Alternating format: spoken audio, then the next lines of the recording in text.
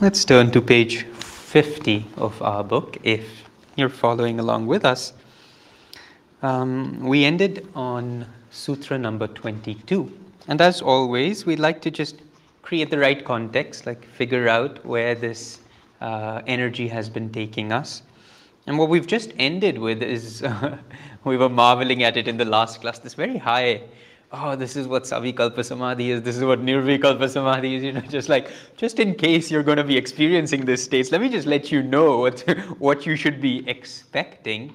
But then he kind of draws it a little bit backward, and he just starts talking about the things that it takes in order to get closer to these states. And in Sutra 20, he talked about the need to have faith, to have strength of will, to be mindful of God's presence always, to enter into Savikalpa Samadhi often, and to have discrimination.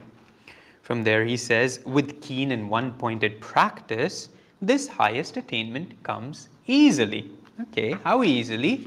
And he quantifies that by saying the time required for success depends also on whether one's practice is mild, medium, or intense. And that's where we left it. We got a sense of, okay, we can all go back home and wonder, what's my practice like? Mild, medium, or intense? You've got those 3 chilies means intense, 2 chilies means medium, and just 1 chili. So we can have stars and we can have something for our own practice and figure out, where are we? How intense or how mild is my practice? Is it single-pointed? Am I getting in everything? Strength of will, where's my devotion, where's my faith, so on and so forth. And then he continues, Sutra 23. Otherwise, okay, you can't do any of this stuff. Otherwise, through devotion and complete self-offering to God, this highest samadhi can be attained. So thus far he's been talking very methodologically, right? Oh, meditation, we're talking about vrittis, we've been talking about energy, we're talking about the spine, and now he's kind of shifted, or seemingly shifted, to a more bhakti approach. Devotion, just like, oh, of course. And complete self-offering. And it seems like he's talking about an entirely different way. Oh, if the practical and the really, yogic approach doesn't work for you, you can also achieve the same goal through devotion and complete self-offering. But it's an interesting thing, isn't it? Complete self-offering is like, I don't know what that is. How do I completely offer myself? In fact, can I really offer myself if I have no control over myself, if I'm not in charge of myself? Can I offer something that I don't even have, that I'm unable to even grasp fully? Complete self-offering, what does that mean? We were recently having a conversation with Asha Nayaswami, and she reminded us of this story, perhaps, of Nayaswami Jaya that you might have heard, that early on when he was just entering onto the path, he said one day he went and he looked into the mirror of something. At the altar, was it? Okay, I guess that makes better sense. He looked at the altar. He was Master's, his guru's photo right in front of him. And he said, just looking into Master's eyes, he says, this life I give entirely to you. I don't know if I did it last life. I have no idea what's going to come next. But this life I give entirely to you. What does that mean, complete self-offering? It means you can have no preferences, no likes and dislikes of your own, no interests of your own that you're working on. Complete self-offering, where does it even come from? How do I even practice such a thing? Christ said, you must learn to love God, your Lord, with all your heart, with all your mind, with all your soul, and with all your strength.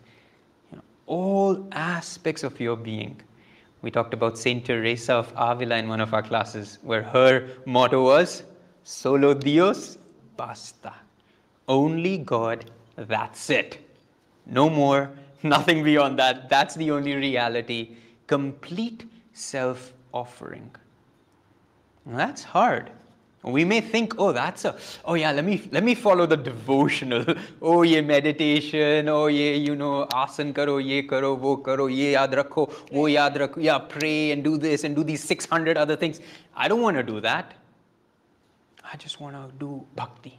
I want to love God. I want to offer myself to God. But do you really offer yourself? Do you have anything to truly offer to Him? Can you look at Him and say, God, this life I give entirely to you. This is yours. Do with it whatever you want.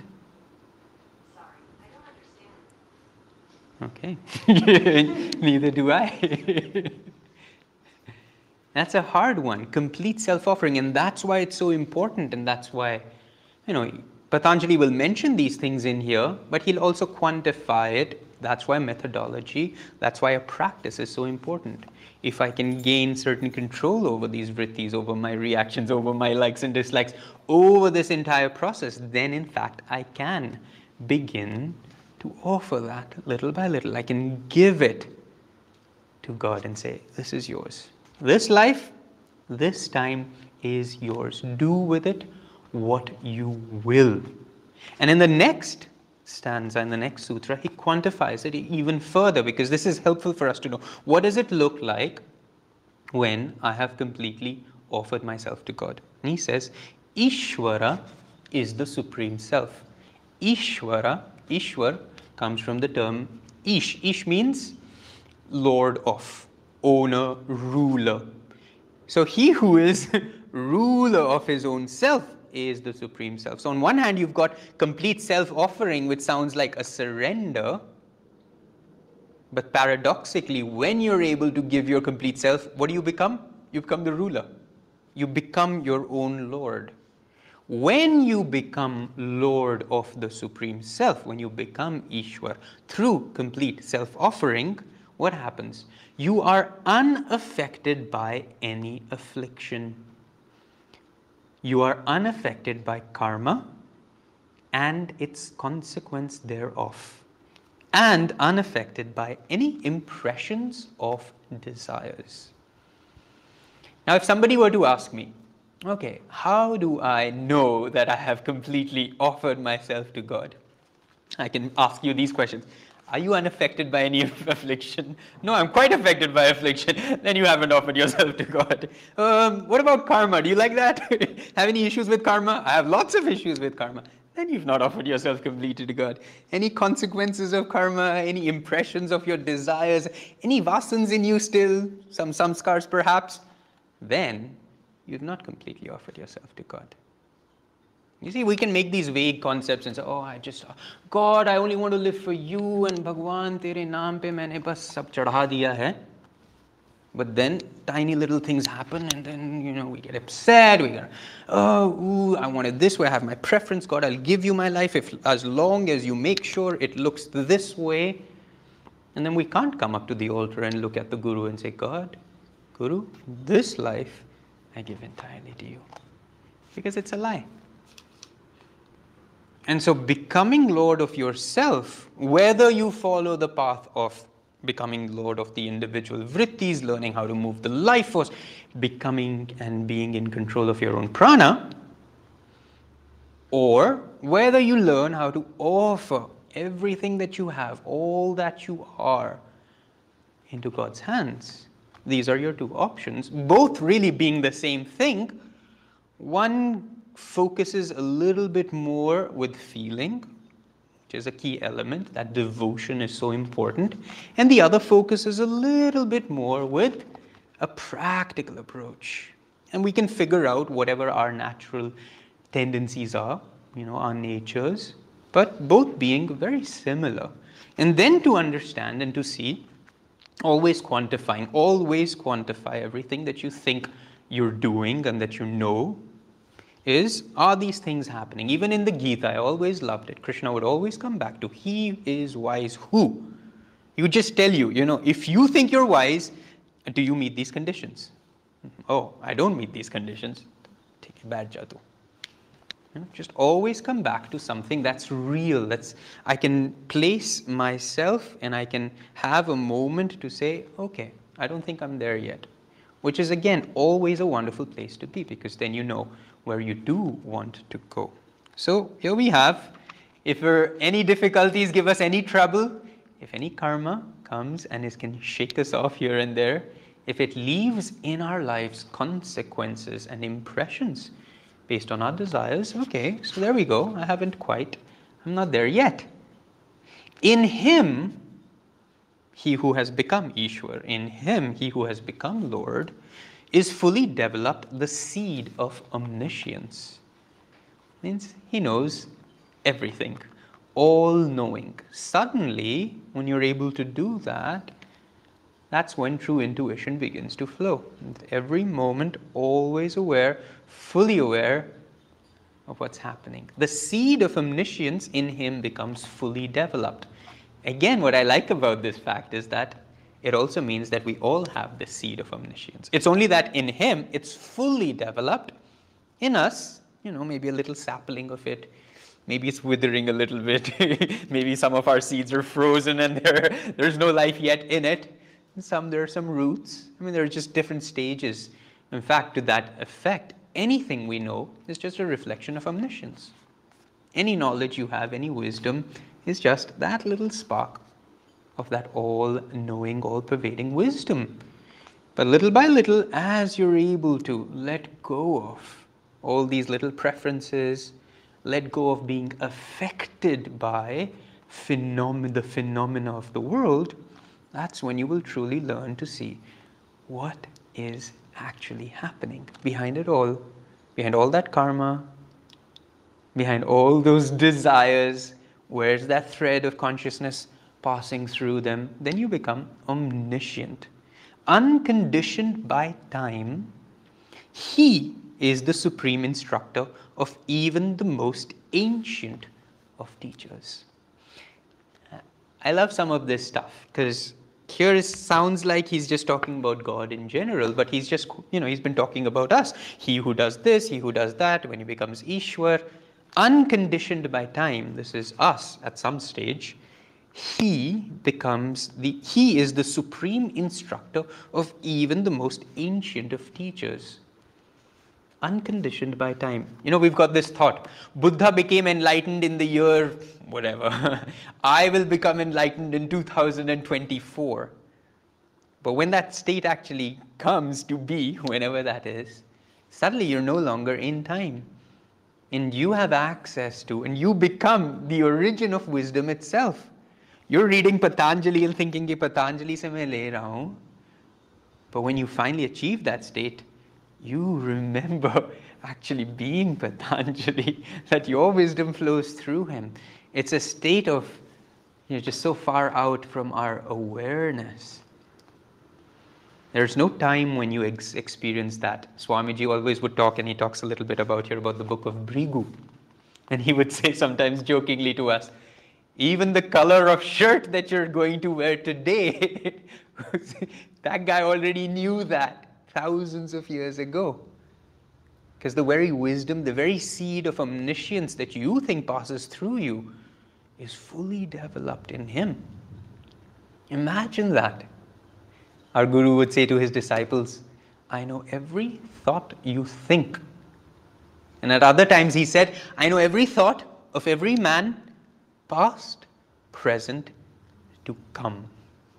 I already know what thought somebody, it baffles the mind, because everybody immediately asks after this the question, does that mean I have no free will? And oh no, does it mean that my shirt color is already determined? No, it isn't. But you see, in timelessness, none of that matters. Free will itself becomes a joke when there is no time to create will within. But what Patanjali, just you see his arcs of super practical, then taking it up to these, dimensions that are well beyond anything that the mind can fathom. And then he draws it back again and again into the practical. Here we are in this state. You are unconditioned by time, and you become the teacher of even the most ancient teachers. That same wisdom, unbroken of consciousness, now flows through you. And you become both the originator of that wisdom and the recipient. The expression of Ishvara is in the hidden sound of Om. The expression of Ishvara is in the hidden sound of Om. Now on the surface again, this says, what? That okay, this is, as most places would say, Om is the word of God. Om is that primordial cosmic sound. Oh, God expresses himself through Om. But we're also talking about Ishvara as he who has become Lord of himself. His expression is in the hidden sound of Om, which also means, again, quantifiably, because that's what Patanjali's modus operandi is, always making it practical, which is another way for us to understand, how do I know that I am, in fact, expressing God? The expression of Ishvara, he who has become Lord of the Supreme Self, is in the hidden sound of Om. Now, for those of us who practice the technique called the Om technique, we're very aware of the fact that Om is not just it's the vibration of the universe, it's the, these fancy words, the primordial sound that burst forth from the depths of darkness when consciousness first, just like, sometimes you read these books, you're just like, does he even know what he's talking about? No, for us, for the yogi, Om is an experience, is an inner experience. We hear the sounds of the chakras. Eventually, we can rest in the sound of Om.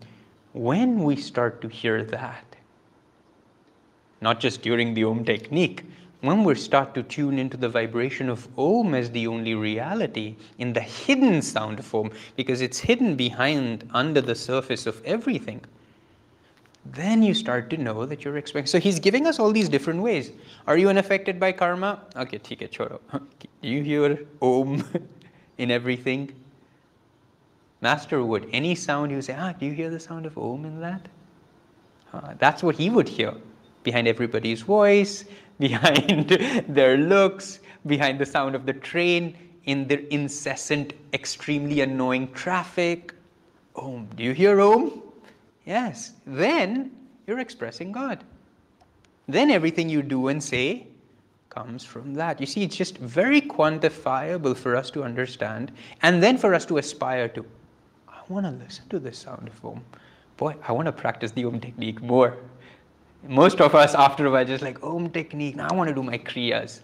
But Master said, Om, wow, Om will take you to Om Samadhi. And that's what he then goes into, Sutra 28. To repeat it truly in deep meditation, and Swamiji gives in parenthesis, that is to listen to and become absorbed in Om, reveals its true meaning. Now Patanjali, if we remove the parenthesis for a moment, this is how Patanjali puts it. To repeat it in deep meditation reveals its true meaning. To repeat it in deep meditation reveals its true meaning. There's a little bit of a dichotomy over there, because when you're in deep meditation, you're not going to be constantly repeating any word. The very fact of repeating Om, Om, Om means you're not yet in deep meditation. But for those of us, again, who practice the Om technique, we know that we do keep repeating Om, don't we? We keep repeating Om at the spiritual eye over and over again, and we use it to enter into a deep meditation while listening for Om. And as we do that, its true meaning is revealed. We start to actually hear it. We start to actually feel it vibrationally, first in the ear, little by little at the spiritual eye, little by little throughout our body, until, as Master said, you want to feel Om vibrating in every cell of your being. Before then you can expand that sound and hear it in all creation. And that's what then Patanjali says. Through meditation on the inner sound of Om, one gains the power to overcome all obstacles and to realize his oneness with the inner self. How do I realize oneness with the inner self? That's it's a very confusing concept. We could talk about the inner self so many times. If only you can become one with the inner self. Bhai, kaun hai ye inner self? Kahan hai? Where do I look for it? And that's one of the reasons Master gave us the energization exercises. And we talk about it sometimes when we teach these exercises, as that master said, until you don't learn to become omnipresent in your own body, you will never learn omnipresence in all creation. Now that's a key element. If I can't figure out that my consciousness isn't just in my brain, that it doesn't just function from this mental state, that if I want to be in my big toe, I should be able to be in my big toe. It's my body. I mean, it's my big toe, but I don't seem to have any relationship with it. I can look at it and I can wiggle it, but I don't feel I'm there. I mean, do you feel you're in your big toe? But you want to be able to feel that if I want my awareness to be in my big toe, I could be there. People want to go to Jupiter with their awareness. They want to astral travel. They want to visit America in their dreams. I mean, people have these wacky ideas of the spiritual path.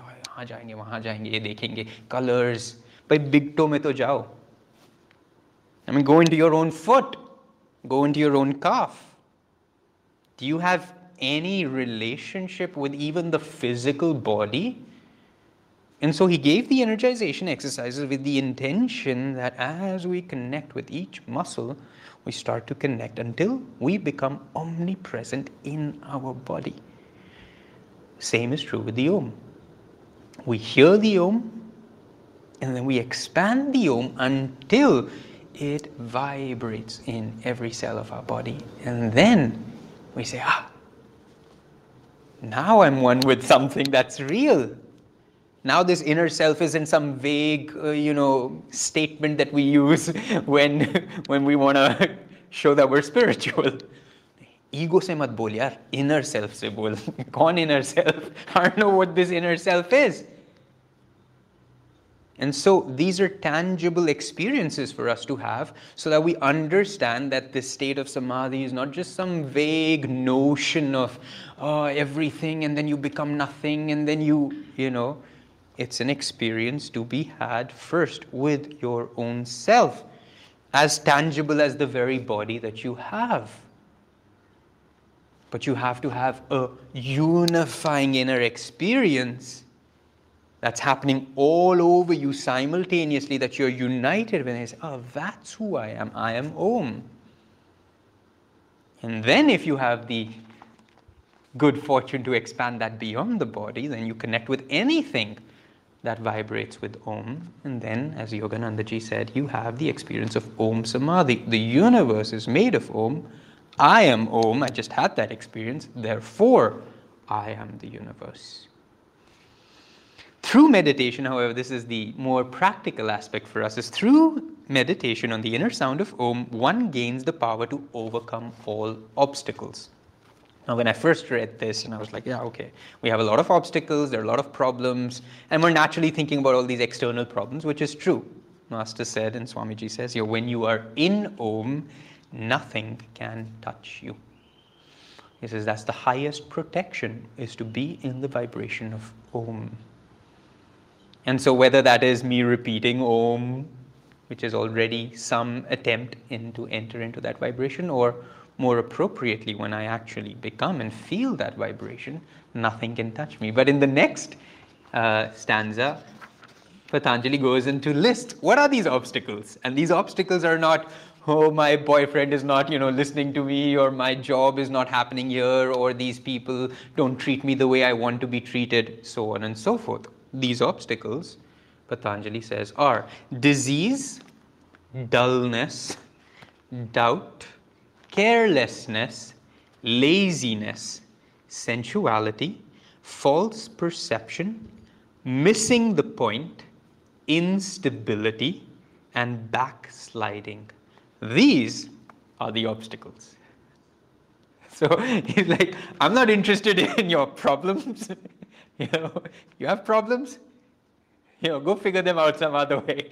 Don't come onto the spiritual path because you think my obstacles will get cleared and sab theek ho jayega meri zindagi mein.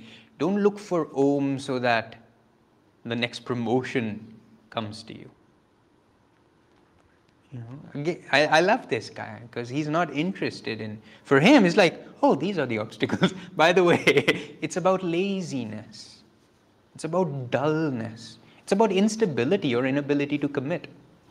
unstable, आज meditation तो कल नहीं, आज हम इस गुरु में हैं तो हम कल वहाँ हैं. It's about backsliding, constantly returning back to who you used to be. आगे थोड़ा बड़ा, नीचे. You remember we had this mathematical question, I believe, in mathematics. It's like the frog jumps up the well and it goes 3 steps and then slides 2 steps, and how many jumps does it take to get to the top? And we're a lot like that, aren't we? You know, we take a few little steps and then we slide. And there's this natural pull from the past that says, oh, you want to leave that past behind, but that tendency to backslide is there as well, isn't it? Doubt. In the Gita, what does Krishna say? The doubter is the most miserable of all mortals. Why is the doubter so miserable? Because he's different from being ignorant. Ignorant hai to mujhe pata hi nahi hai. The doubter knows what he could become, but he's not sure if he should become. So he's in this limbo of, he knows the possibility, he knows the potential, but he's not convinced. He needs proof. And so he sits in this, he can't fully go back also, he can't move forward, and he's in this miserable state of limbo. And all of us have, these are our obstacles. Not anything that's happening outside, not the people who are mistreating you, not the, fight that you had with somebody, not the whatever, financial woes that you're going through. Maybe Om will fix it, maybe Om won't fix it. I don't think Om's that interested, frankly. But what it could fix, and most definitely will, is disease, dullness, doubt, carelessness, laziness, sensuality, false perceptions, missing the point. I like this one, missing the point. I've just missed the entire point of why I'm doing what I'm doing in the first place. Come on to the spiritual path with great gusto and enthusiasm, and something little happens, and now we get so narrow visioned onto ye kaise ho raha hai and isko kaise fix kare, and we just miss the point of why we're here in the first place. Instability and backsliding. When we did the whole Gita class, we had all these lists. I love these guys, like their lists, and we were all, every class we were like, all right, ready to make another list? These are my obstacles. Okay, next list. How many lists can I have in my life? This is what makes me wise. This is what makes me ignorant. These are my obstacles. Methodological. Yeah, just like to do, the do's, the don'ts, the to-do list. Super clear. Super clear. Not like us. I think I feel, I think I'm feeling this intuitive perception of perhaps if I only could. And they're just like, are you backsliding? Yeah, okay, move on. No time to waste. And then he goes on to 31. Accompanying these obstacles are, khatam nahi hua abhi, moodiness, despair, nervous agitation, and agitated breathing. 3 sutras ago, Patanjali was talking about Om and being one with the inner self. Now he's talking about moods. It's how quickly he just brings it to 3,000 years ago, people were suffering from moods as well.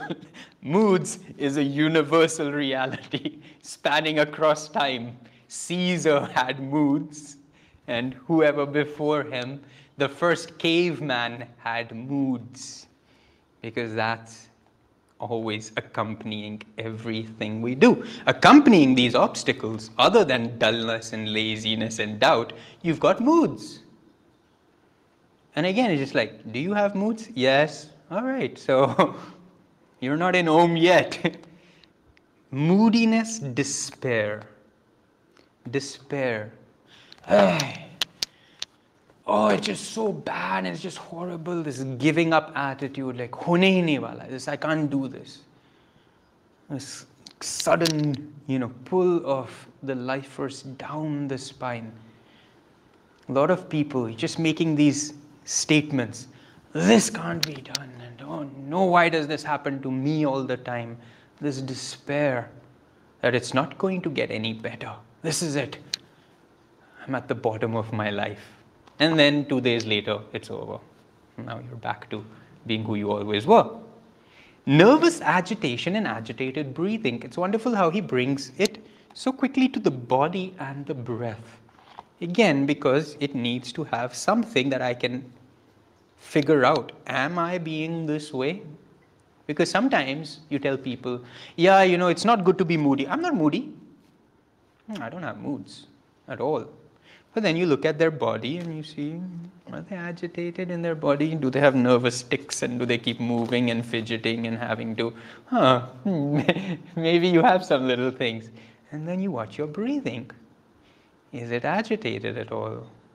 And when it gets agitated, you know that you're moving in a direction that you don't need to, that you're moving away. You're adding to the obstacle list. And then one of these 7, 8, whatever, is starting to manifest through you. And the body and the breath are just so tangible, so easy for us to tune into. Any little agitation, any movement, any nervous tick that you have is just a helpful way for me to anchor my awareness and say, oh, wait a minute. Somewhere energy inside me is not happy. Somewhere it's not in my control. And it's just doing its own thing. It's just creating this own little vortex of itself, both in breath and in body. The practice of one-pointed concentration is the best way to rise above both these obstacles and the physical and mental disturbances that accompany them. The practice of one-pointed concentration is the best way. What is this one-pointed? What do I concentrate on? What is one-pointed concentration? Again, fortunately, on our path, we're constantly talking about this. Focusing at the point between the eyebrows. This is the seat of concentration. So when we're even talking about one-pointed concentration, there's a story Swamiji tells you, which I never remembered. Oh, the dog. Did you read that? No, they were in the desert retreat, and they were having lunch outside, Swamiji and Guruji, and a neighbor's dog comes, and Master said, "Look at him focused on our food, and see how he knits his eyebrows. Even he has a spiritual eye." And that's how he is. This is our seat of concentration. Every time you're trying to remember something, every time you want to figure something out, where does the energy go?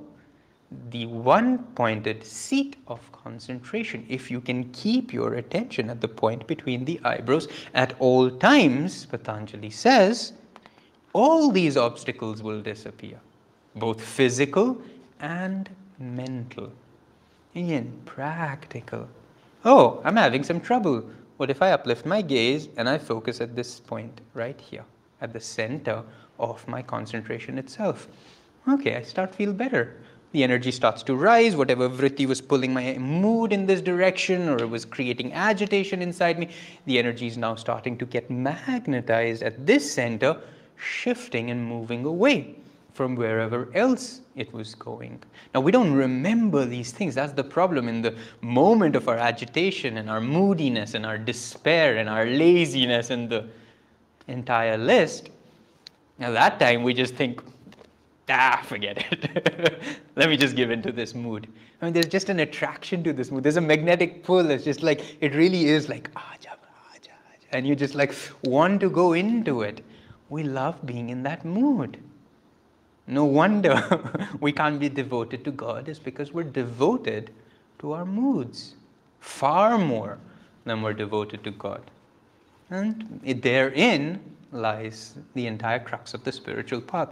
We're willing to give complete self-offering to our moods, but we're not willing to give complete self-offering to God. And so we willingly and happily say, "Le ja mujhe niche, le ja mujhe us dukh mein." Take me into that past memory where I can live in whatever little la-la land. But staying in the present moment and being absolutely concentrated at the spiritual life, who has time for that?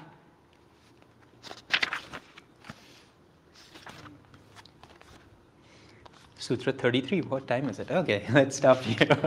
Keep going, there's another one. No, I like that. Okay. Otherwise, we'll keep going and going and going.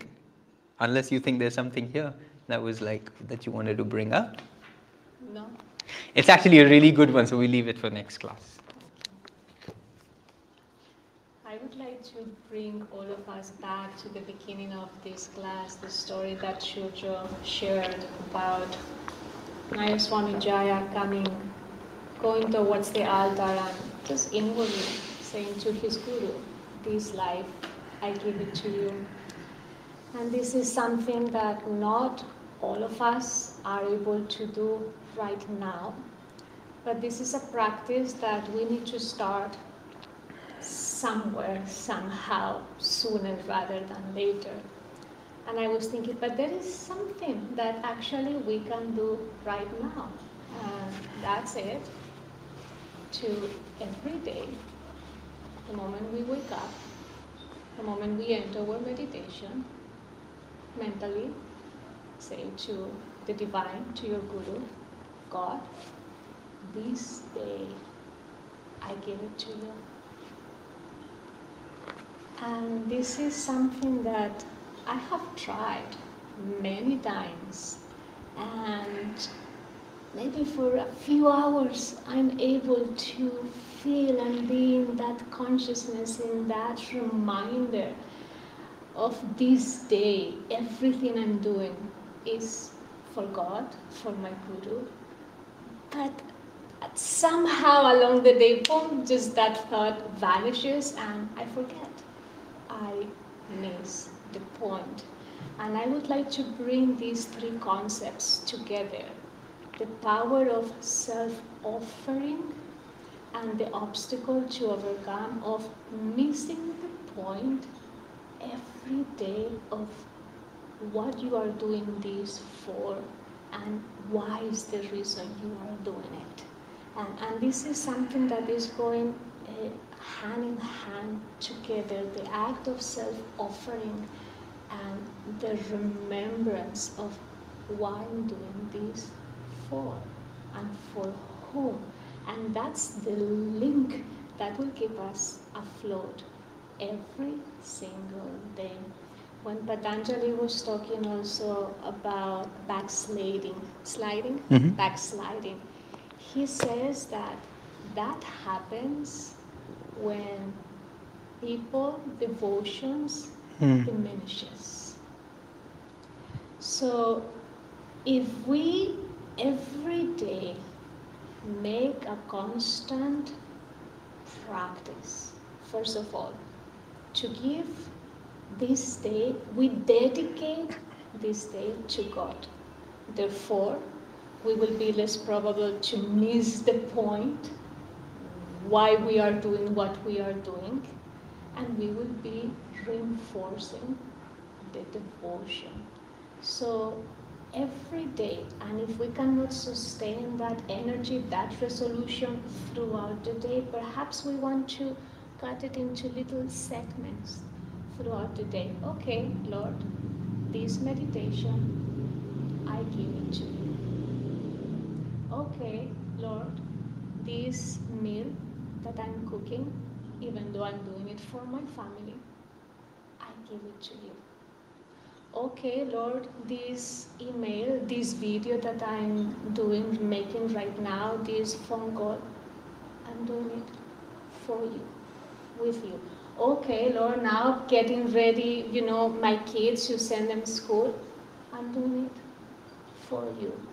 And I think if we start developing this practice seriously, everything that we do throughout the day, I'm doing it for you. I offer this activity, this thought, this even sacrifice. Sometimes we'll need to miss something. Well, these little sacrifices are also doing it for you.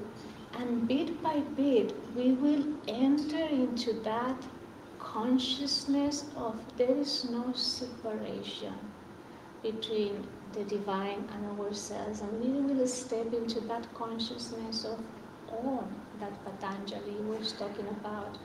So I would say that this week, why don't we all give it a try and start practicing this act of self-offering by every day find a way to offer it to God. And within that day, every activity, this, I'm going to do it for you. I don't know, perhaps for me right now, in this particular moment of my life, these are the three main things that I'm so scared about missing the point. I remember Swami Kriyananda, Yogananda telling Swami Kriyananda, in this lifetime, your job will be lecturing, editing, and writing. And Swamiji kind of accepted it, but there was one thing that he had a lot of resistance, and that was lecturing, teaching in public, because he was very afraid that he would develop an ego that would bring him out of the path, and he was very, very afraid. And Yogananda, catching his thought, he said, don't worry about that. You will never, ever fall due to ego. But that was a concern for Swami Kriyananda. I just don't want to do something where there is a risk for me to miss the point.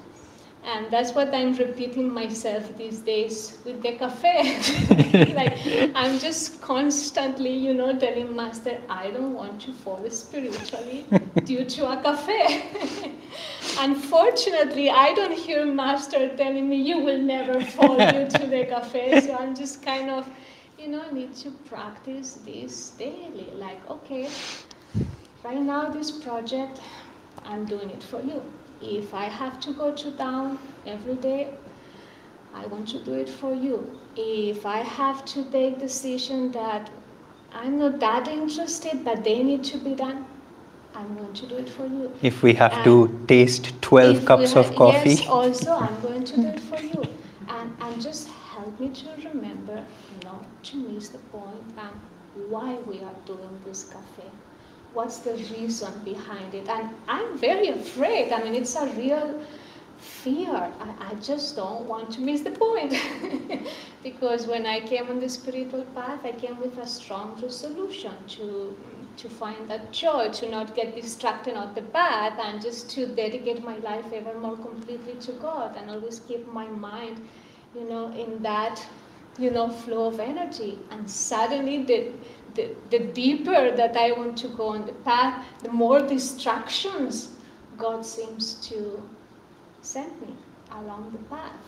And I know He doesn't do this to punish me, but to develop a strength and a courage that if I really put Him above everything else, that's the point of it all.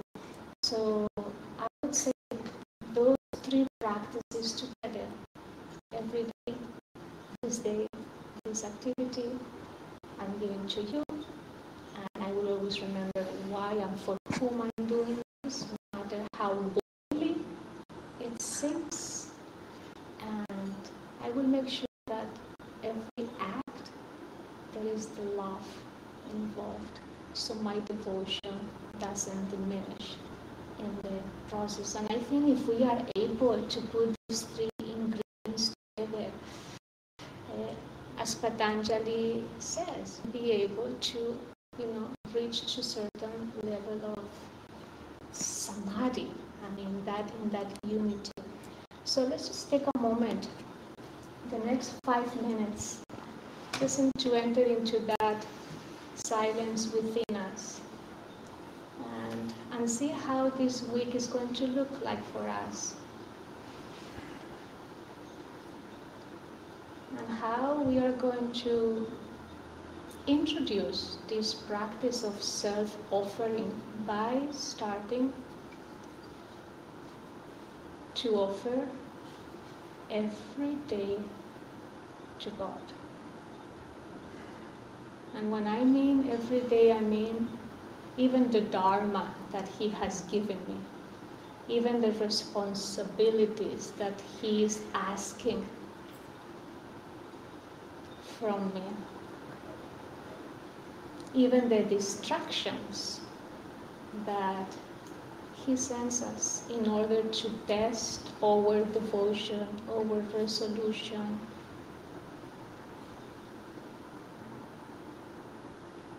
what do we do daily? The moment we wake up, and to be able to do that. Okay, here I am with another day ahead of me, willing to dedicate to God, with all its consequences.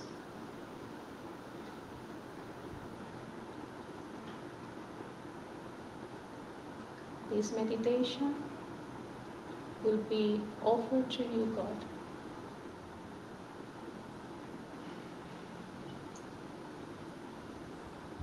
This service to my family will be done in your name. Showing up to office every day will be a willing sacrifice for you, and to do my best as an act of offering you the best of my capabilities.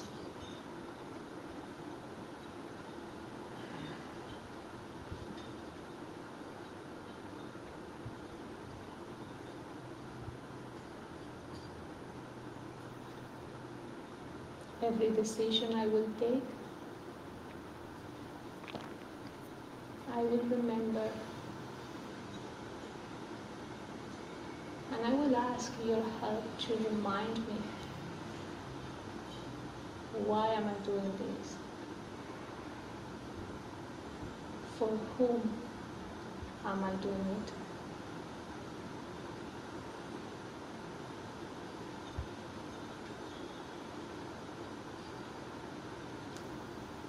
Let me not miss the point.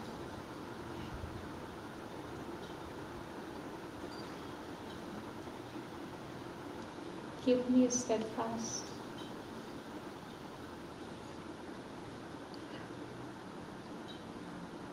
And introduce in me a sense of adventure, a sense of excitement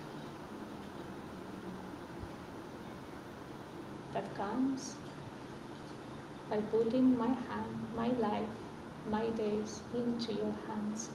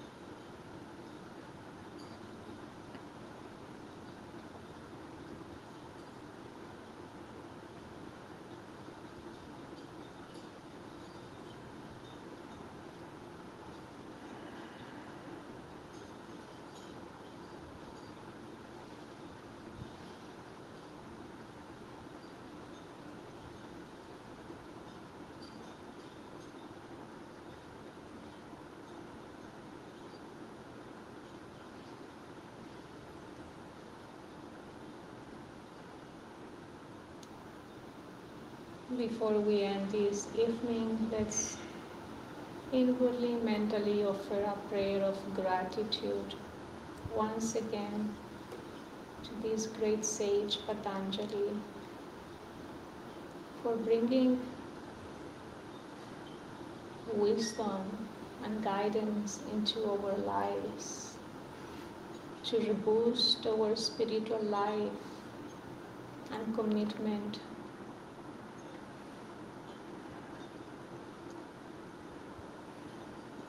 for this path and for self-transformation in this lifetime.